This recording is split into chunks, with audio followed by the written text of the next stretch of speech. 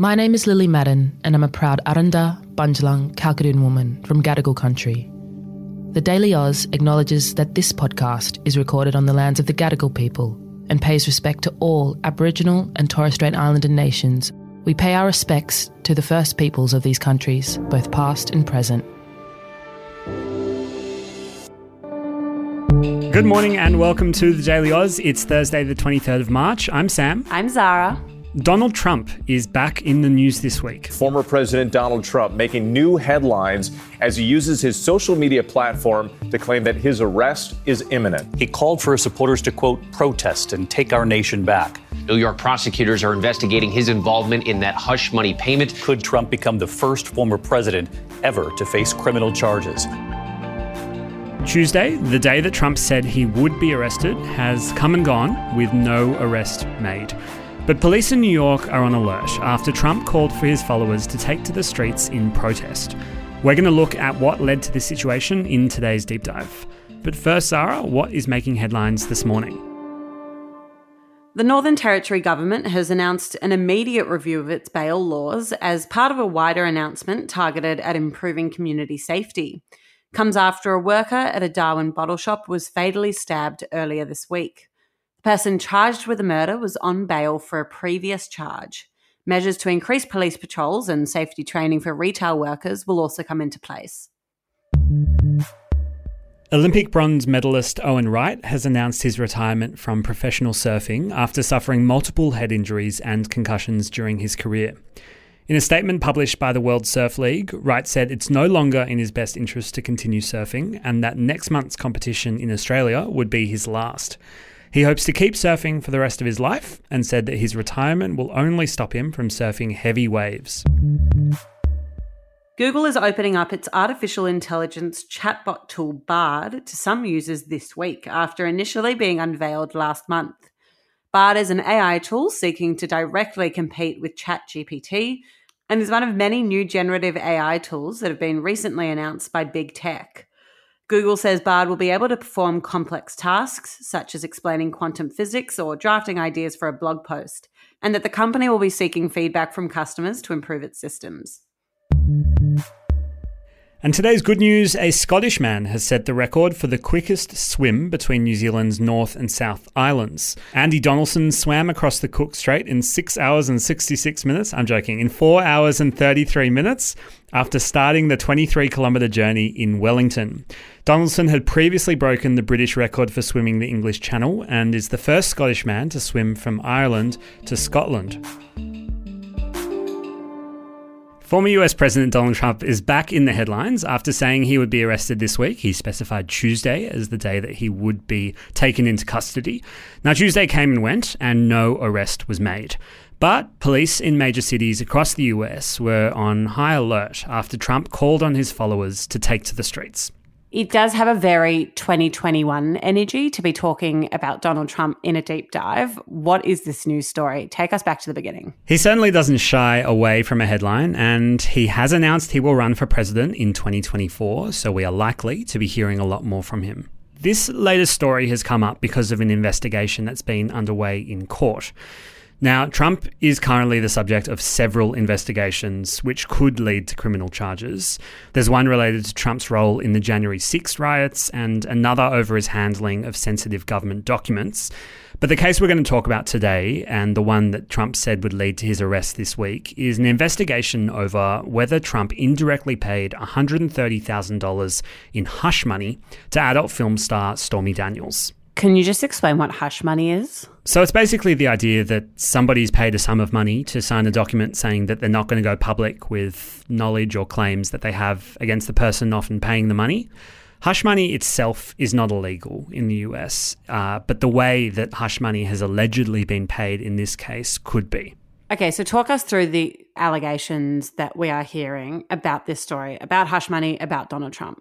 So this story all started with a report in the Wall Street Journal back in 2018 that a lawyer for President Trump allegedly organised $130,000 to be paid to adult film star Stormy Daniels. Now, this allegedly occurred a month before the 2016 presidential election, and the aim of the alleged hush money was to stop Daniels from speaking about an alleged sexual encounter.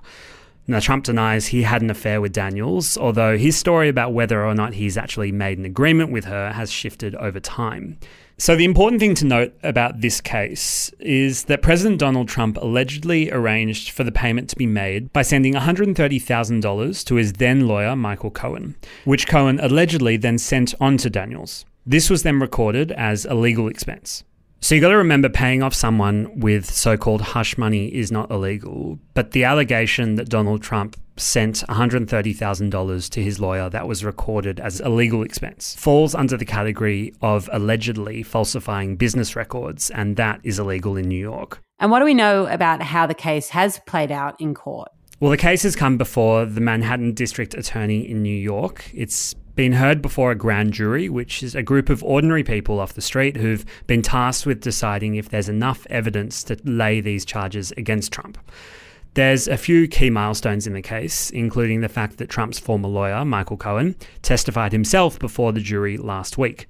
Now, Cohen has already admitted in 2018 to breaking campaign finance laws, so that's about how you use money that's been pledged towards a campaign, in arranging a payment to Daniels, and has served time in prison for crimes committed while working for Trump.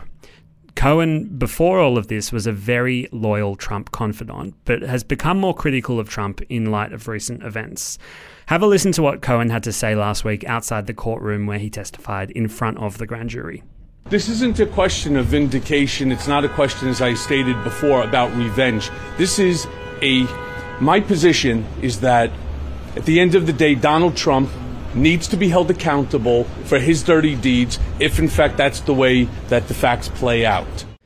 So this case has been going on for months, but there have been indications that it would come to a close this week. Yeah, I mean, there's been no clearer indication than from Donald Trump himself, who over the weekend said that he'd be arrested on Tuesday. Where was he basing this information from? What sort of indications were there that this would in fact occur? I've even seen some AI-created imagery of Trump getting arrested. Now, of course, that is totally false and fabricated, so let's unpack what's actually happened. The decision we've been waiting for from the grand jury is whether they will indict Trump, and that basically means to formally accuse him of committing a crime. It's basically the grand jury's way of saying, we think there's enough evidence in this case that it should proceed to trial. It's not their job to decide whether or not Trump is guilty. When an indictment occurs in the US, police don't storm in and arrest the accused straight away. Rather, the person being charged is notified and there's a negotiation as to when they'll appear in court.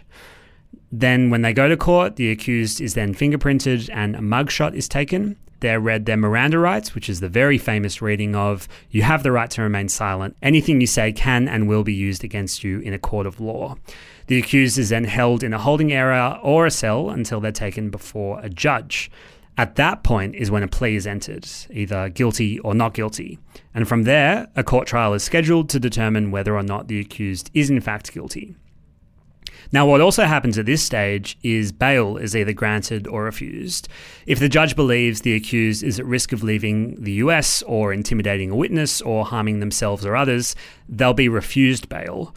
We're yet to hear whether or not the grand jury will indict Trump, but if they do, we can expect some version of those events to play out, with a few exceptions, of course, to allow for the fact that this is a former president who comes with personal security.